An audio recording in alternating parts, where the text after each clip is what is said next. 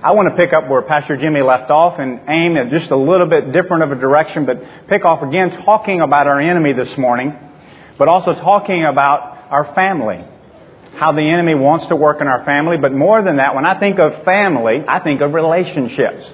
Now, if you don't know me, if you don't have a clue who I am very interested in relationships. I'm relationally driven. There's something about relationships. I mean, when I used to fly all over the country, I would sit in the airport and I watched people. It was the most entertaining thing I did on the road. Just watch them go by. Wow, Lord, what are they into? And we had some just great conversations. I'm just interested in relationships. Now listen, I've had a string of bad, broken relationships. I want to tell you about some of those today. So I've had my share of bad relationships, but I've encountered something. My wife and I are presently living in something that I want to share with you this morning that I want you to live in, because I never dreamed it could be this good. I never, as a little boy, dreamed marriage could be this good. But marriage is not the only relationship I want to talk to you about today. See, I have a parenting relationship. I have 4 children. I have 3 teenage daughters right now.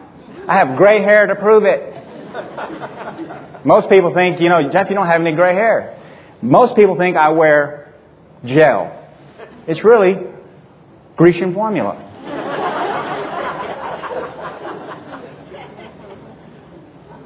But I have this parenting relationship, and I'm interested in winning in this parenting relationship. I have relationships in the church, in my life group. I have relationships all around me. I have relationships in the marketplace. I'm relationally driven. So do you. But I want to talk to you this morning. How do we win in these relationships? What did God really intend? Several years ago when I was flying around the country, I encountered something that doesn't come across my path every day. I was flying from Detroit back into the Dallas-Fort Worth area. And while we were loading up the plane, just as usual, we kind of taxied out and we sat on the tarmac for a while.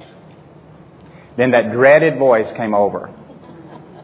We have mechanical failure. We have to go back. I mean, we sat on the tarmac at least an hour, maybe 2. We go back, and you know what that creates? Real frustration. We're all standing in line.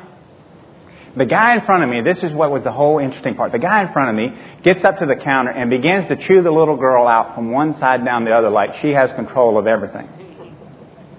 I mean, he's letting her have it. So I'm sitting back there thinking, my gosh, this poor little girl.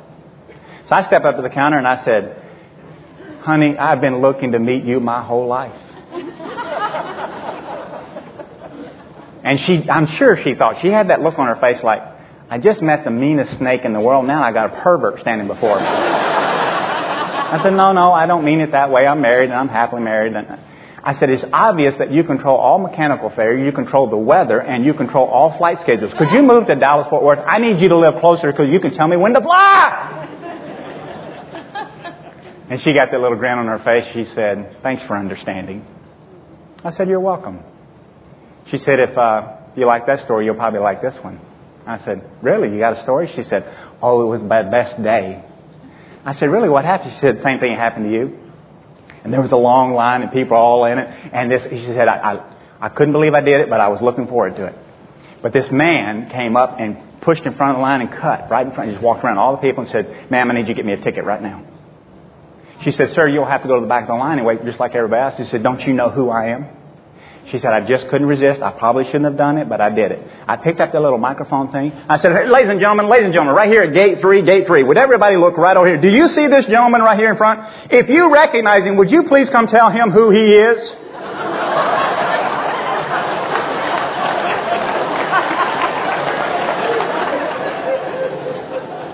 He slithered away. Relationships, we all have them. We have them in short-term relationships where we encounter them on the road. It's called road rage. We have long-term relationships. My wife and I have been married almost 23 years. We only tried to kill each other twice. Jesus had some thoughts about relationships. He talked about them all the time. If you have your Bibles, I want you to go to 2 particular chapters. I want you to look in Genesis chapter 3. I want you to look in Luke chapter 5. I want you to hold both those spots. We'll go to Genesis first and we'll go to Luke second. And we'll wind up in Luke. I want to show you, Jesus talked not only about marriage relationships, He talked about relationship with God, He talked about parenting relationships, He talked about relationships in the church, He talks about friendships, He had friends Himself, all kinds of relationships. In-laws, outlaws, we have all these relationships. What I want you to see this morning is not a new truth, but it's still a truth. It's the now truth. What is God's intent in these relationships? What did God originally intend? So let's pick up, I want to go to Matthew chapter 19 first. I just want to read you a couple of scriptures and show you some questions the Pharisees were asking about relationship. Matthew 19 verse 3, the Pharisees also came to Him, testing Him and saying to Him, is it lawful for a man to divorce his wife for just any reason? She wears the wrong dress, cuts her hair wrong, does things we don't like. Can we just divorce her? And Jesus said back to them, have you not read, He who made them at the beginning, made them male and female. In verse 5, for this reason, a man shall leave his father and mother and be joined to his wife, and the two shall become one flesh. So then, they are no longer two, but one flesh. Therefore, what God joins together, do not let man separate. How many of you have ever had one of your teenagers ask you a question, you give them the answer, and they didn't like it, so they asked the second question? You have teenagers too, huh? They used to say this to us, but Mom, but Dad. It got so bad we had to say to them, you know my name doesn't start with but. I'm Dad, but I'm not but Dad. Okay, so drop the but. I got a feeling that's what they said right here. But Jesus! He goes, no, it's just Jesus. So they said to him, verse 7, why then did Moses command to give a certificate of divorce and to put her away? Verse 8, he said to them, now watch this. Moses, you want to know why Moses said this? Because of the hardness of your hearts. That's the reason he permitted you to divorce your wives. But from the beginning, it was not so. Now, in both answers, I want you to see something. He said, but from the beginning, it was not so. In the beginning, it was not so. He said it twice. Now listen, Jesus is normally not repetitive unless He's trying to make a point. And when He tries to make a point, when He repeats something, He really wants you to grasp it. So when I read that for the first time, in the beginning, jumped off the page to me. And I tell people all the time, I hear the Lord and the Lord talks to me. Listen, it came in an impression. I got just all of a sudden those words, in the beginning, from the beginning, just kind of illuminated. And I thought, you're trying to say something here. He said, exactly. He said, what happened in the beginning that I was trying to get them to recognize? I said, I don't know. He said, why don't you look it up? I said, all right, I think I'll do it. Go over to Genesis chapter 3. You understand, in this Matthew 19 verse that I just read you, Jesus quoted out of Genesis 1 and 2. Where He quoted, man shall leave his father and mother and be joined to his wife. He quoted that right out of Genesis chapter 1. He quoted out of Genesis chapter 2. Those are exact quotes. He took them back 4,000 years earlier because they were missing something. I'm going to tell you today, still today, we're missing something here, and He wants us to be reminded of it so that we'll get back on track. Because our deceiver, our enemy, is a deceiver. And he wants us just to get a little off track so later down the road you'll be far off track. In Genesis chapter 1 and 2, God explains the creation, how He worked 6 days, all the things that He put in it. But this is what I want you to understand. Everything in Genesis 1 and 2, I don't know how long, but everything there evolved around God. Adam got his wife from God. All the animals came from God. Everything evolved around Him. He was the center of attention. Adam and Eve did not have a care in the world. Everything they needed had been provided for because God was on the throne. So what I asked the Lord, I said, what happened?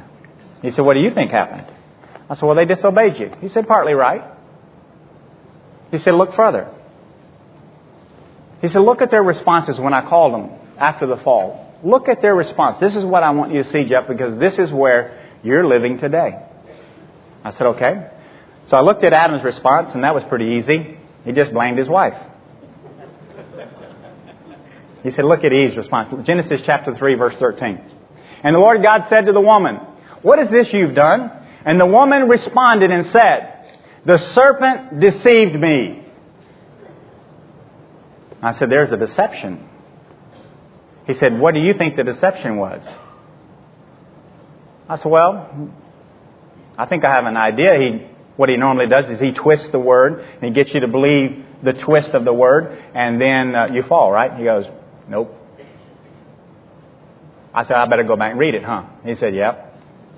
So, Genesis chapter 3, verse 1, look at what he says. This is where the deception came in, and I was surprised that I didn't know what the deception was, but this he showed me. Now the serpent was more cunning than any beast of the field which the Lord God had made. And he said to the woman, has God indeed said? Now watch what he quotes, because this is where I thought the deception was. This is not where the deception is. This is what he quoted. You shall not eat of every tree of the garden. Did God say that? No. God did not say that. God did not say you could not eat of any tree of the garden. Every tree of the garden. Eve corrects him. Watch. The woman said to the serpent, we may eat of the fruit of the trees of the garden. But the fruit of the tree which is in the midst of the garden, God has said, you shall not eat, nor shall you touch it, lest you die. Did she have it right? Yeah. She quoted word for word what God said. A+, check, you win. But she didn't win. Why? Because there was a deception that he was about to introduce. Listen, he doesn't play fair. He does not play fair. And when I saw this, there was an explosion in my spirit. Because I realized something. There are areas in my life I'm deceived. This is what what I'm about to show you is exactly what he told the Pharisees that day. Watch it. Satan makes a response. He didn't say, well done, thou good daughter. You quoted God's word exactly right. I'll leave you alone. Never said that. Then the serpent in verse 4 said to the woman, you will not surely die. For God knows that in the day that you eat of it, your eyes will be opened and you will be like God, knowing good and evil. Do you see the deception? I'm going to go back and read it again. If you have a pen there, I want you to underline it in your Bible. Look for every time you see the word you or your. It's in there 4 times. Watch this. Then in verse 4, then the serpent said to the woman, you will not surely die, for God knows in the day that you eat of it, your eyes will be opened and you will be like God. What's the deception? It's simple. They had a God-centered world, and all he wanted them to do is replace the center of their lives with themselves versus it being God. Do you realize God had created such a harmonious relationship with Adam and Eve, they needed nothing. And the moment that she says, it could be about me. The moment she began to look at that tree and said, the fruit's desirable. The moment she said, it would make me like God, she just removed the center of her universe, the center of her world. She just dethroned God and put herself right there. This is not the first time this deception ever came. It came in heaven years before when Satan himself said, you know what? I'm like you. I'm equal to you. I want you to honor me like you. And God said, you are not like me. I created you. You're not the creator. You're the created. And immediately he got kicked out of heaven with 1/3 of the angels. Do you know why he wants this deception among us? Because we lose that harmonious relationship with God, and he does not want you to have it. He wants you to dethrone God. Do you understand he has no retaliation? He has no ability at all to retaliate against God. He can't go punch God in the mouth, say, move over. I don't like you. The fact that you kicked me out of heaven, move over. The only way Satan, and watch this, if you don't catch anything else I say, catch this. The only way Satan can get back at God is to come at you, his creation, to get you to move God off center of your life. The moment he does that, he knows you're going to lose the harmonious relationship God designed for you to have. He had it with Adam and Eve. Did they need anything? Nothing. This surfaced 8 years into my marriage. If I'd have had this truth earlier, it would have saved me a lot of grief, but I didn't. 8 years into my marriage with my lovely wife, I quit. I totally shut down. I was done. I didn't love her. I didn't want to be around her. I was mad at God. I didn't want God in my life. I wanted to live for me and me alone. So one night, after I very kindly let her know all this, I wasn't ugly about it at all. But she didn't take a rocket scientist to figure out. I wasn't really checked in. We had 3 small children at the time. So one night she begins packing her bags. She's throwing all of her stuff in, and I'm kind of hoping, I'm sensing she's doing it, and I'm feeling servanthood come on me. Maybe if you hurry up, I'll carry your bags to the car for you, babe. I'm a real jerk at this point. And she's packing back there, and I know it. And she's leaving me. And in a moment's time, the Lord came to her and said, what are you doing? She said, I'm leaving. He said, where are you going? She said, I don't know, but I'm leaving. She said, why are you leaving? He said, well, he's a jerk. I thought she was a little harsh. Actually, she was really kind. The Lord said something to my wife that day to change her life for the rest of her life. He said to her, Jenny, Jeff is not your problem. She said, yes, Lord, he doesn't love me. He didn't support me. He didn't help me with the kids. He's only into himself. He's a jerk! And the Lord said to her, Jenny, Jeff's been in the center of your universe for way too long. If you'll move him off the throne of your heart, I'll do for you what I did for Adam and Eve. I'll bring you into a harmonious relationship.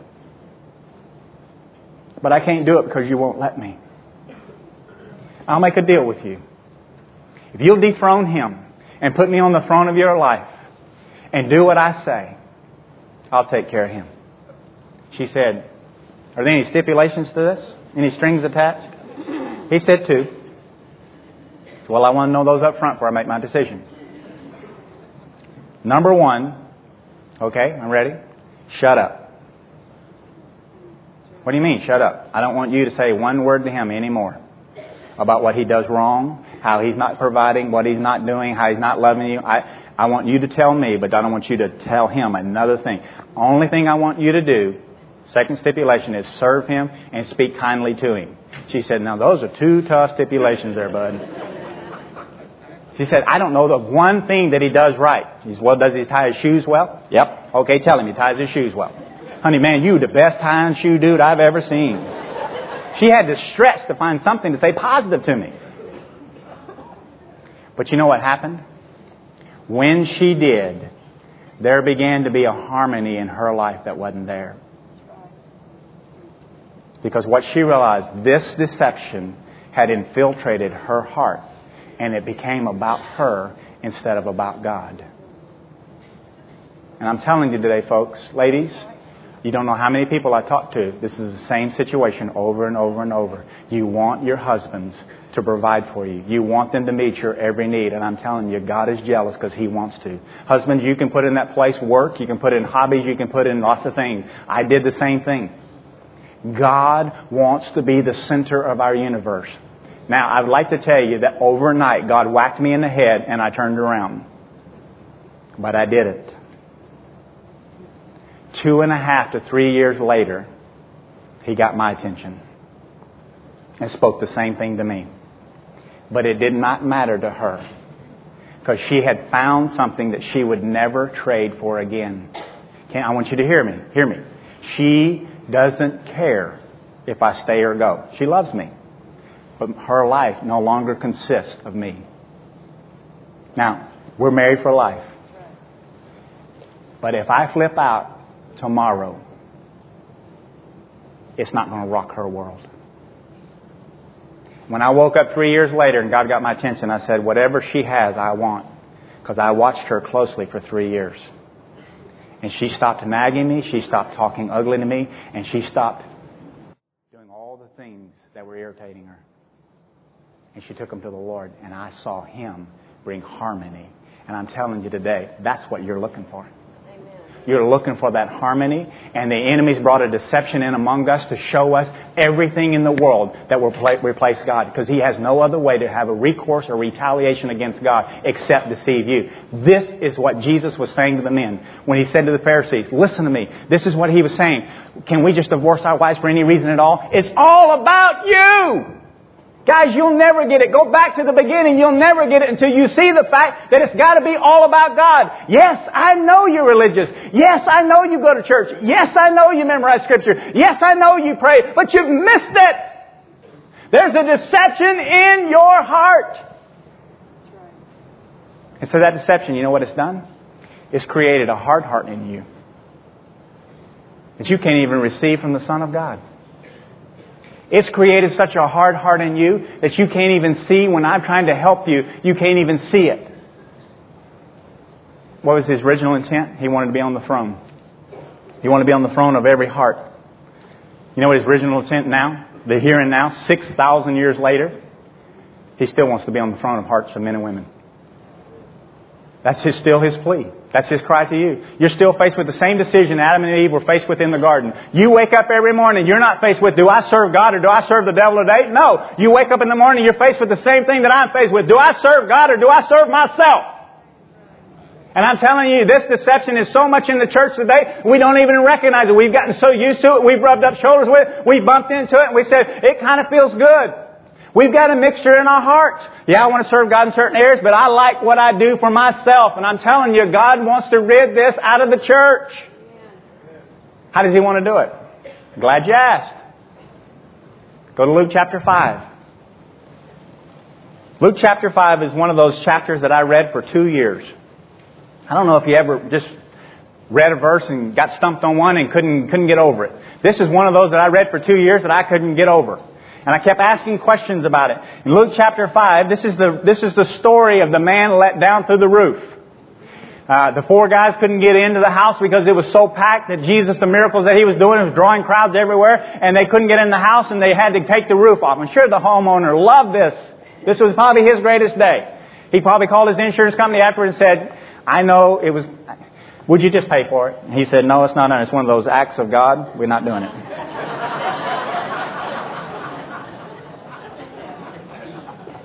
Verse 17, Luke 5. Now it happened on a certain day as He was teaching that there were Pharisees and teachers of the law sitting by who had come out of every town of Galilee, Judea, and Jerusalem. And this is the part of the verse that I've read for 2 years because I don't understand it. Well, I didn't understand it until He just opened my eyes.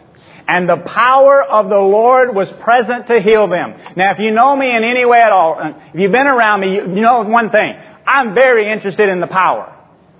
I'm tired of the church not having the power. In Jesus' day, they had the power. God was very visible. You could see and hear what He said. In the days of the apostles, there was the power. In the days of the early church, the power was present. People were being touched. God was visible. I'm very interested in the power coming back. I want to see the power. I don't want to live the next 40 years, what I have left, in the same way that I lived the first 43. I want to see the hand of God. We had a man in our office a couple of weeks ago.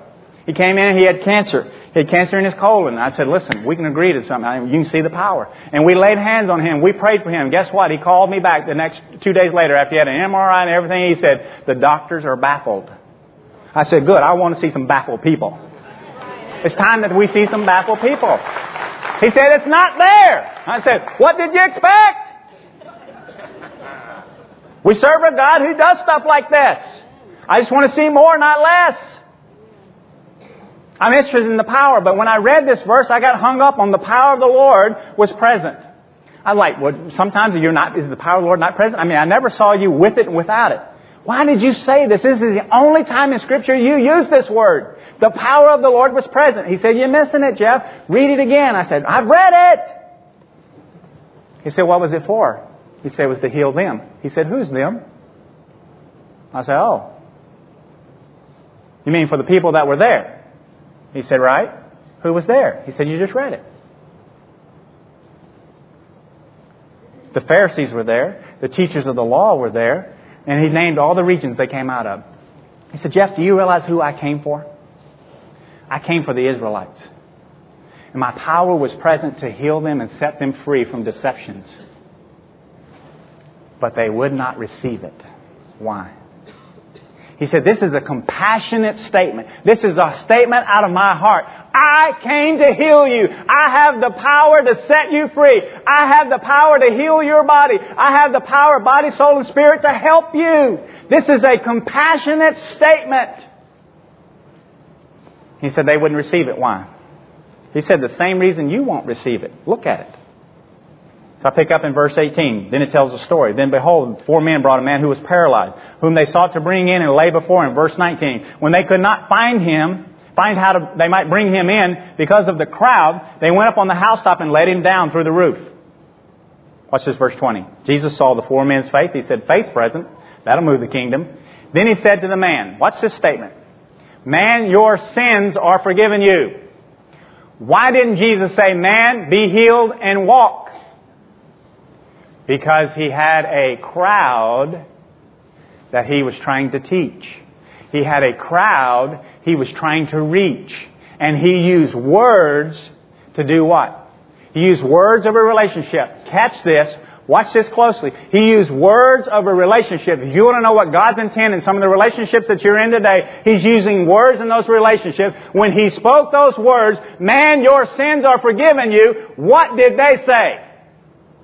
They had an immediate reaction in their heart. Who says they can forgive sins? That's blasphemy. You see the reaction? Blasphemy. No man can forgive sins except God. See the reaction? You know what God's trying to do? You know what His intent in relationships are today? He's trying to reveal a deception among us. And that deception is, it's not about you, it's about Him. And He said to these men, He said those specific words because He wanted them to see you don't have to have a reaction in your heart. Let me give you a clear illustration of this. 3 weeks ago, my wife decides on a Sunday, she came on Saturday night, she decided on a Sunday to cook a big meal for the family. She normally doesn't do this because we normally go out to eat. She called me after church and she said, honey, call the kids and tell them that we are going to have a big family gathering and a meal. They may have had plans, and if they can get out of those plans, it really would be important to me, and we could have a family time together. I said, that sounds great. So I called all my children, and I called my 2 middle daughters, and my son, he has no say-so. You know, you're 11, you just don't have a say-so. You're the only boy, 1 male dog, it's just the way it is. He's outnumbered. He knows it, he just accepts it. He's really kind about it. But I called my oldest daughter. Have you ever read the birth order book? The oldest is normally headset like Flint. I've got one of those. I called her and I said, Jess, hey babe, Mom's kind of done something unusual. We want to have a family day. Would you come? And I know you may have had plans, but maybe you could get out of them. And, you know, we just really want to spend some family time. We just love you. I'm sweet. I'm being nice.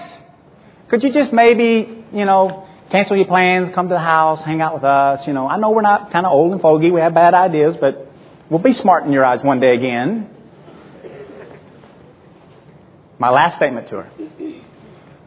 But you make the decision, no pressure, whatever you want to do.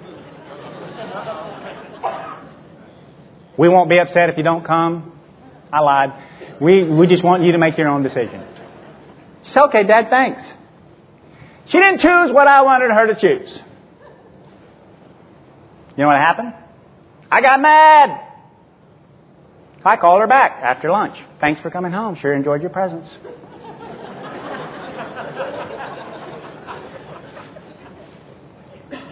Had a fun family time. Just me, Jordy, and the dog.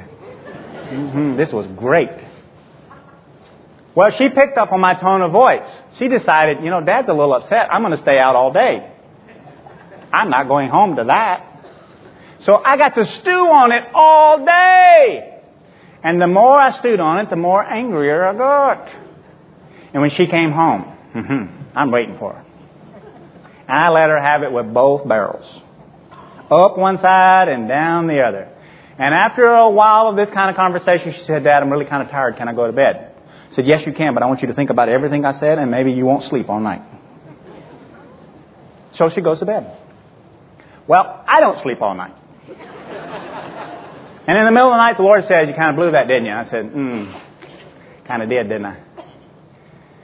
He said, this is what I've been revealing to you out of relationships all around you. This is what I've been revealing to you with one of your personal friendships with Brady. This has surfaced 2 months in a row. It's surfaced with Pastor Tom at work. You know, it's kind of like, anybody have a cat that gets a hairball? I had a couple hairballs. Brady's real kind and gracious with me. Pastor Tom's been real kind and gracious with me. But I had to get these hairballs out. But what came in revelation to me was this. Jeff, you know what I'm trying to remove from your heart? I said, no, Lord, what are you trying to get out? He said, you've got a spirit of rejection. You've got a root of rejection in your heart. Anytime you get rejected, you get two things. You get anger and you get manipulation. And I want to remove both of those. Do you know what the root of that is? It's all about me. That deception had been in my heart. Folks, I want you to hear something today. And I'm going to close with this. Will you let God use the relationships around you to reveal this deception? Are you in a God-centered world right now?